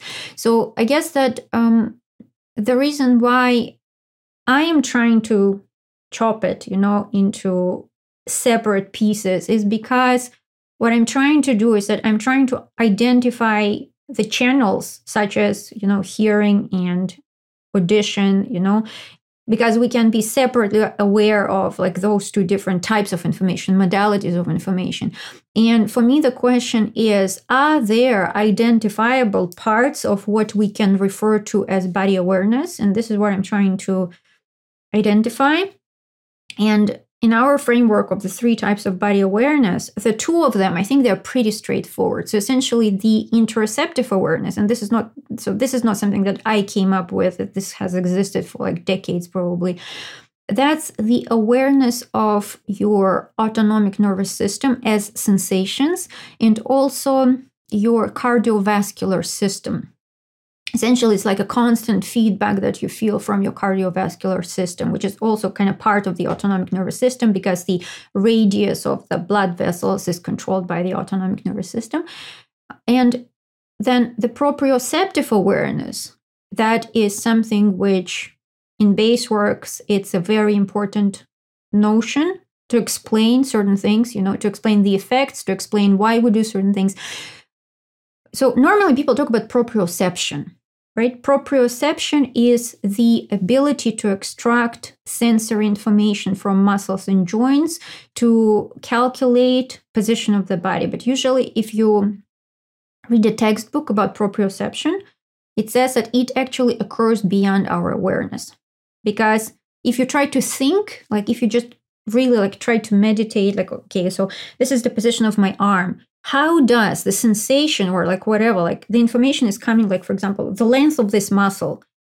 Do I even know what is the length of the muscle? I have no idea. For example, from my personal experience, when I try to expect my experience, I cannot tell, for example, the percentage of how much muscle length increases and decreases when we are in full flexion or full extension of every particular muscle. I don't know if you've ever thought about it, but if you try to think, like, for example, you think about your, I don't know, like quadriceps, knee completely extended, knee completely flexed. What is the difference between the length of the quadriceps muscle? Like, I have no idea, and I just cannot tell, like, by looking in my leg or just trying to kind of observe it. I don't know. But that information is essential to calculate the position of the body, right? So it's kind of unconscious. And when I'm talking about the proprioceptive awareness, this is the awareness of probably the same sensory signals which are making up part of the positional information of the body, but awareness is conscious sensations. So that's awareness like is awareness of conscious sensations associated with the musculoskeletal system. And for example, you mentioned the kinetic energy. I think kinetic energy is a very interesting example. And you also mentioned like the center of gravity, like you can feel where it is on the feet, right? So for example, if you... This is what I call like weight distribution. Awareness to your weight distribution. Yeah, weight distribution, yes. So weight distribution, you can clearly feel it like on your feet or whatever you're using, like it can be on your arms or whatever, like whatever you're using as a base of support, but you can clearly feel it as a sensation and you can kind of feel how it moves over the base of support. I would call it proprioceptive awareness, but because you're aware of but it's also partially skin. Okay, so it's coming from the skin and probably partially it's coming from the muscles. But the kinetic energy, and here I don't know if it's exactly what you're talking about or not, but for example, I know sometimes that I can do like a certain movement in such a way that I feel like a wave traveling through my body, and it's actually a sensation. Like, for example, I can like do certain movement and I feel that a wave went through and then, for example, it got stopped like at my chest, right? And I actually feel it as an identifiable physical sensation, that wave traveling. But at the same time, it's also somewhat a spatial image because I imagine that wave almost like a ball of energy or whatever that just like goes up. So it's a combination of, it feels like something which is abstract. I mean, of course, it's not, okay, so it's biomechanically kinematical, right? So we could probably write equations explaining how that wave travels, whatever. But we can also imagine it abstractly as some sort of a point which makes certain trajectory in space. So from that perspective, I would call it spatial awareness, belonging to the domain of spatial awareness. But at the same time, because I also have this identifiable sensation, which is really pleasant, like when you dance or move using momentum, and then you like stop your body in a certain position, and then like something like, you know, it hits certain parts of your body. It's sensations that feel really, really good. So that part, I think, is proprioceptive. So it's kind of like a combination. I mean, isn't it? I mean, if I'm trying to kind of see the similarities in like the model that I presented to you. So for me, everything kind of being governed by the ability to sense something, you know, like sensation. So like when I talk about weight distribution, then again, like there is a certain, like, okay, I'm touching a surface. There is a certain pressure due to my body being pulled by gravity, and then it generates sensation. Or if I talk about awareness to kinetic energy, so like there is, okay, I started to spiral and move around, and then there is the kinetic force that affects my body and pulls me in a certain direction, and again generates sensation. Same thing about muscle tone. Okay, I'm contracting the muscle to a certain degree, and then there's different sensation. Or if I lose the tension, it will generate different sensation, more of a pulling sensation than so it's all governed by the same thing. But I feel like that when you talk about the experience of learning and the experience of movement, when it really changes my experience, if I'm doing, let's say, Brazilian Jiu-Jitsu, where this is actually where maybe I would also agree with you that the discourse has a lot to do with how we can experience the practice. So that's actually a good example to maybe point back to the initial thing we talked about. So in Brazilian Jiu-Jitsu, most of the time, I've seen people talk about weight distribution. So that's the main technical parameters that people are referring to. And you don't see people talking a lot about muscle tone or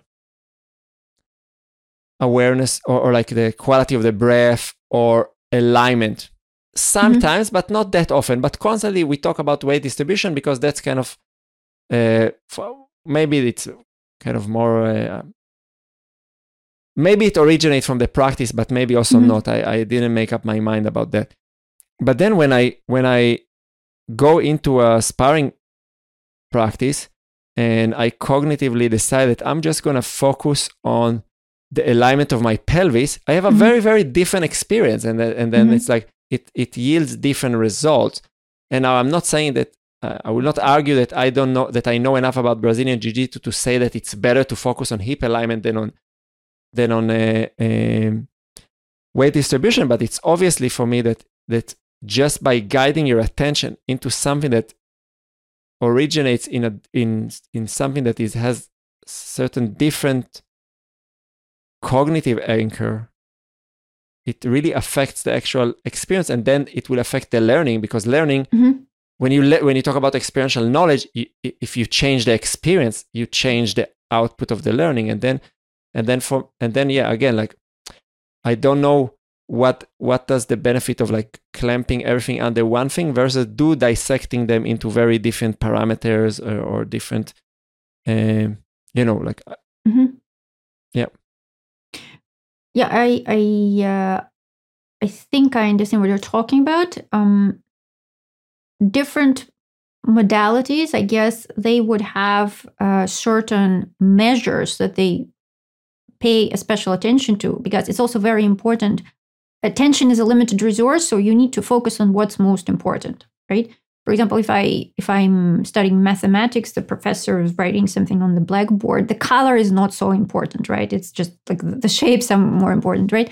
So maybe the way that Brazilian Jiu-Jitsu is traditionally taught right now, they pay the most attention to weight distribution, right? So it's not necessarily the best way. It is, maybe it's good enough, and maybe this is why it's taught like that. Maybe it's just enough, and then the rest you just pick up from your own experience. I think that the importance of dissecting is especially important on the introductory level for people who have low body awareness. Okay, because from a purely applied perspective, like for example, me being, for example, aware when I have my ovulation is completely unrelated to how I can move my body, like spatial awareness and awareness of whatever like happening in my stomach is just completely different. They're different things. So this is why it's important to separate. So somebody can be really aware of one thing, and another thing is just they're completely not aware, but this one maybe is what you need actually to be able to perform a certain task. So for example, in baseworks, we pay a lot of attention to the sensation of compression in the joints. And for many people, it's a complete surprise that sensation actually has any practical relevance at all, when they perform the movements, to their longevity, to the possibility of injury and so on, right? So for example, for us, that aspect of proprioceptive awareness is very important. This is like one example. But another thing is that I see many people who cannot tell their positional information precisely. Like, for example, also what you mentioned, that when you started dancing, you think you did something, and then you look at the recording, you actually did something else, right? And right now, there's almost no error. When you watch the video, you see that you did what you wanted to do, right? So that your ability to actually perceive what your body is doing right now is so much better than right now.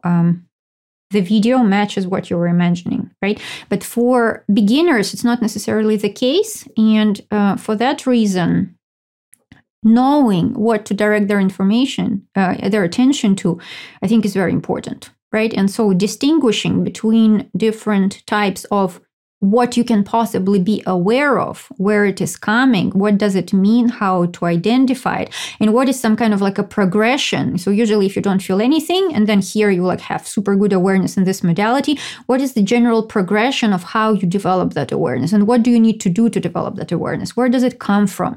I think it's very, very important.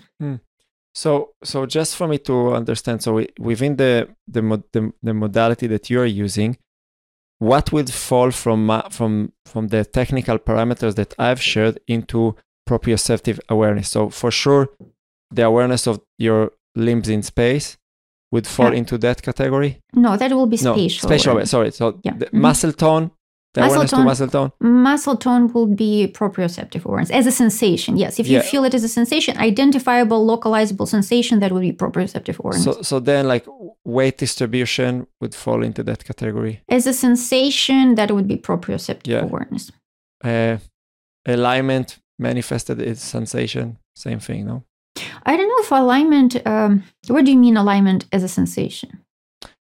I mean, like when I think about what does it mean to be aware of your alignment is like to have an accurate representation of, not representation, accurate interpretation of the sensation you experience and what is the, in which physical position you are actually. So, like again, for my father who is a farmer, there is a bit of a gap because he has a very, his upper body is constantly in certain amount of flexion. So for him, like standing straight, the interpretation is more like being in extension.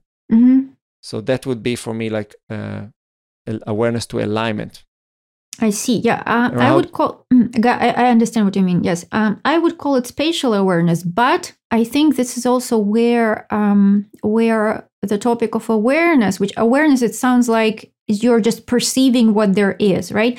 I feel that in this case, we are moving from sensory event to something which is sensory motor, to the point where you cannot remove the motor part of it, and that's where. Can you unpack that for me a bit? Yeah. I'm trying to. So this is where it's related to a skill. Like for example, let's say I'm like holding my arms like this, and I want to tilt without changing like this position, right? So for example, as I tilt, I want, for example, this to remain in the same position. I'll just describe it to the audience. So imagine like you are lifting your arms and they are parallel to the ground, and then you're tilting the spine to right or left, and you want to maintain the same relation of I wanted to maintain the same relation of my like my arm in relation to the shoulder. So I want the like elbow, shoulder, shoulder, elbow to keep the same position. So as I tilt, I want them to remain still. This is a ton simple, but many people cannot do that. Like untrained people very often cannot do that. This line of the shoulder will be broken. So this is not so much a question of lack of awareness, where they don't have the skill to fix the arm in a certain position in relation to the body, and then while they move the spine to maintain that position. It's a skill problem, okay?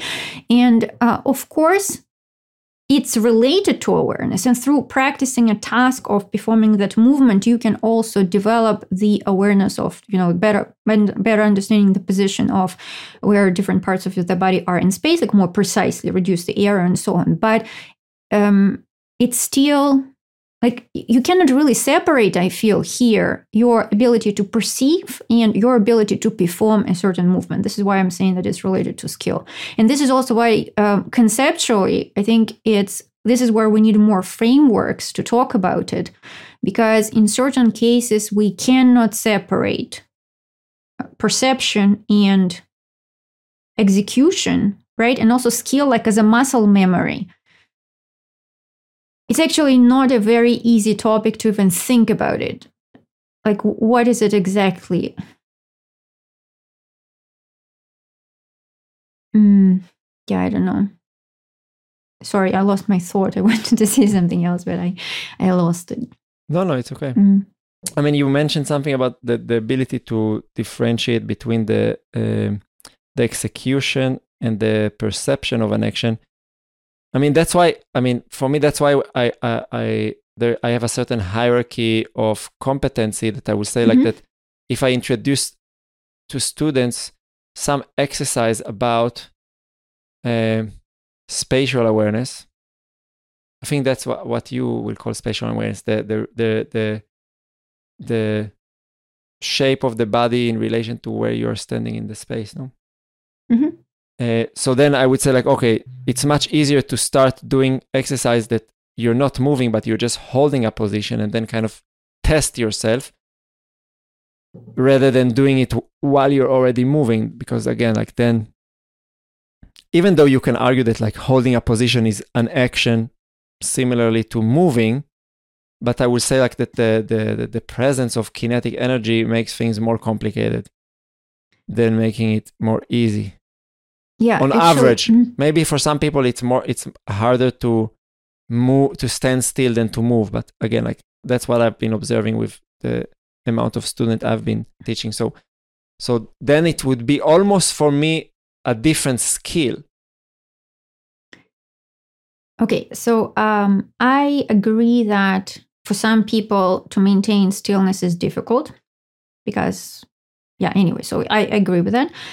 If a certain position is biomechanical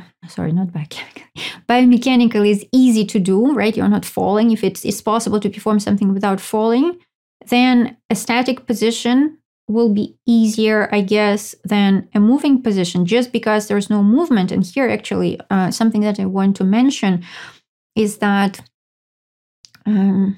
and it's a gigantic topic, so I don't think it's possible to talk about it in detail, but something that's important both in baseworks and like what I like dig into more and more in my own research is how much of what we perceive as conscious in movement is actually conscious.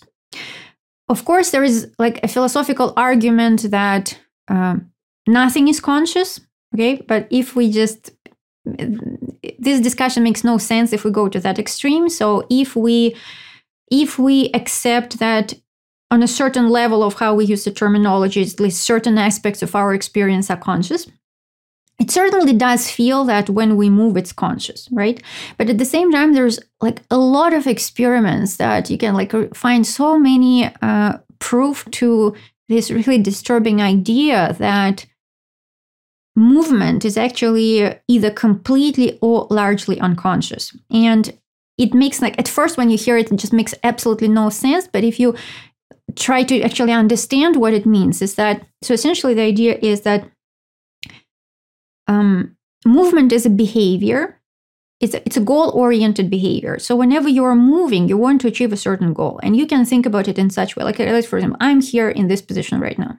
and I want to be in this position. Okay, so this position can be defined in a certain way, and this position can be defined in a certain way. And the act of movement is just basically going from this position through this position. And after the brain has programmed how to do that, after that is just handled completely automatically. And even though we can be kind of aware of that process going on, it's actually executed in a very automatic way. So, and from this perspective, when you are in a static position, this is a phase where you can actually be aware of the sensory signals that are coming in, and you can accumulate information about what it is, what it means to be in this position. And then if you, for example, you can like do different positions, and then you can have a certain idea of what it feels like to be in a certain position. But then when you start to move, then that's like a completely different thing, because there you have to rely on your skills, on your like skills as they are right now.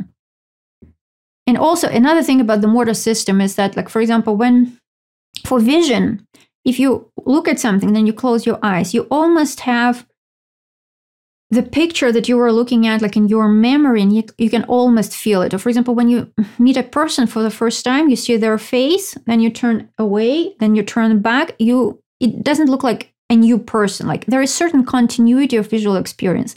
But with the motor system, if you try to really, really think about it and analyze it, like when I move my arms, like whatever, like when I move, there is no trace, of movement left. Even though I understand that, of course, in dance, especially when you watch dance and when you do choreography, when you think about what people will perceive when they watch dance, when we visually perceive dance, of course, the trace is important. We consider like the lines which are being drawn by different parts of the body. But when we actually move, the experience of moving, if we think about it, it leaves no trace. So the motor system is designed to completely wipe out the result of the movement immediately.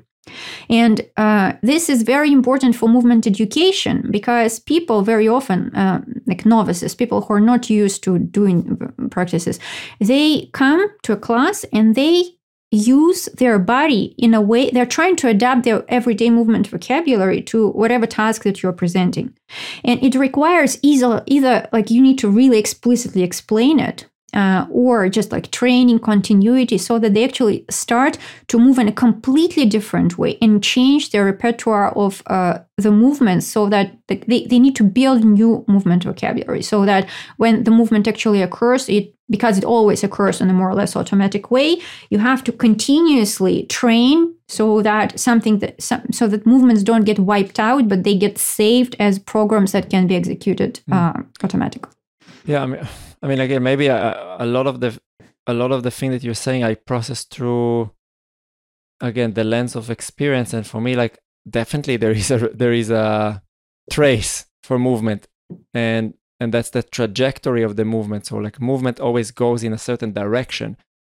You can generate movement that will go in opposition, and then you will kind of get stuck. But like maybe because of my fascination for the notion of flow, so I've been exploring a lot. What does it mean to be able to ride kinetic energy in a similar way that you would actually ride a wave in the ocean? So and then for sure I can feel the trace of a movement. So like, because like there is a certain trajectory in space, and then the trajectory, there will be some areas that there will be a tail, and there will be a head to the movement, and then I could feel like, okay, I've initiated a certain movement, and then I can feel what is the trace of it and where it appears in my body, and I can track it down, and I can switch the trace to become the trajectory and vice versa. But maybe it's just a like kind of taking what you're saying and processing it through a very different lens.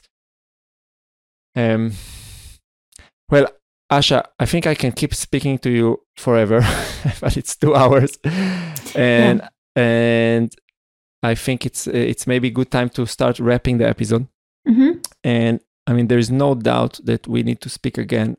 From my point of view, I hope you're also interested to come again to the podcast at a certain point. Yeah, totally. Yeah. Because I feel like that there is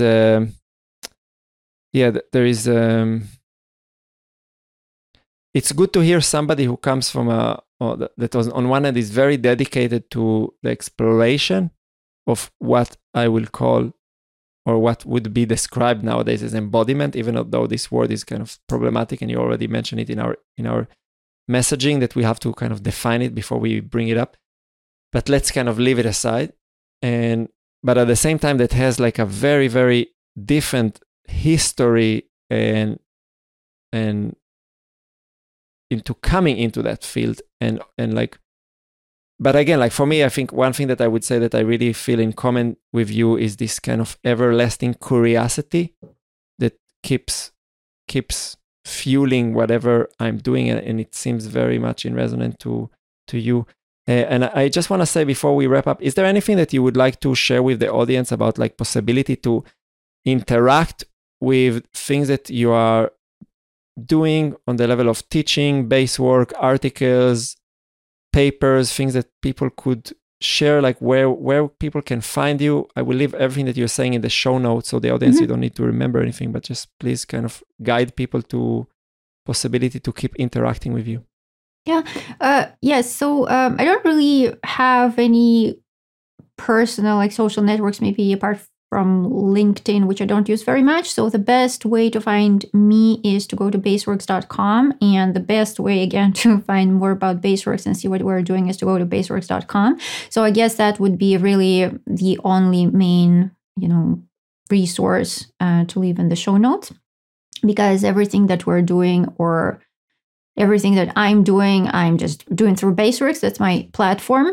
If I publish my thoughts on any of these topics that we were talking about here, I would probably be publishing it on Baseworks. So that will be the best resource, I guess. Yes, and I also want, Madan, to thank you for this opportunity. I actually really enjoy talking to you. And when I listen to your podcast, what I really like about your podcast is those moments when somebody says something and you're like, what exactly do you mean by that? I really, really like those moments. So I hope that we will have more chances to talk about. Yeah, and I also just want to share that, like now I'm in the phase of kind of building this dance embodiment school in Vienna, and now we have like kind of an exciting phase where we are creating the infrastructure to be able to host more temporarily events. So like, because like most of our programs are like year-long programs, or at least like half a year program, and now we are building the infrastructure to host shorter things. And I really hope that you and Patrick would be able to come to Vienna and also to share the physical practice that you're doing with the community of students here in Vienna, and to find the possibility for more exchange also in the studio. Because again, that would be very cool, because also sometimes when I speak about this topic, sometimes people think, oh, it's too abstract, but it's actually not abstract at all. And what I'm really interested in, how these more abstract topics are actually connected to physical work, and how you can actually feel or see like the reflection of this in actual physical practice. And I can also just recommend from my own experience of practicing base work, which was in the time that I was in Japan, and later on through the online platform that you have, that is amazing. First of all, the content is amazing. The quality, every time I look at it and I compare it to the online content I'm generating, I feel like, oh my God, I should shut down my online activities completely because it's so beautiful. And it was a really humbling experience for me to practice base work, like because of how it showed me like on which level, to which level I do lack the ability to control and to operate within these sets of limitation, and I think that it I would really recommend it for people to give it a try. And I think you have some. Is there any kind of content that people can access for free or something before they kind of within the website that people can taste something of what you're doing there? It's actually a good question. We currently, at this very moment, I don't think we have any free trial on the platform, but if any of your audience would like to try it out, if they reach out to us on, for example, team@baseworks.com, I'm sure we can figure something out. Okay, cool. Because maybe it will be nice for people to have the opportunity to experience some of the stuff you're doing. I will definitely send it also to my students and to see where the conversation and experience will keep spiraling. So yeah, again, thank you super for dedicating these 2 hours with me. And yeah, until the next time. Yeah, thank you so much for tolerating me for 2 hours. Yes, until next time. Thanks. It's been a big pleasure. Ciao, ciao. Bye. If you want to see more precious and insightful moments, make sure to check our short clips playlist. To see longer interviews, check out the full episode playlist just below it. And to be notified for all future videos, click the subscribe button and don't forget to hit the notification bell. See you on the next episode.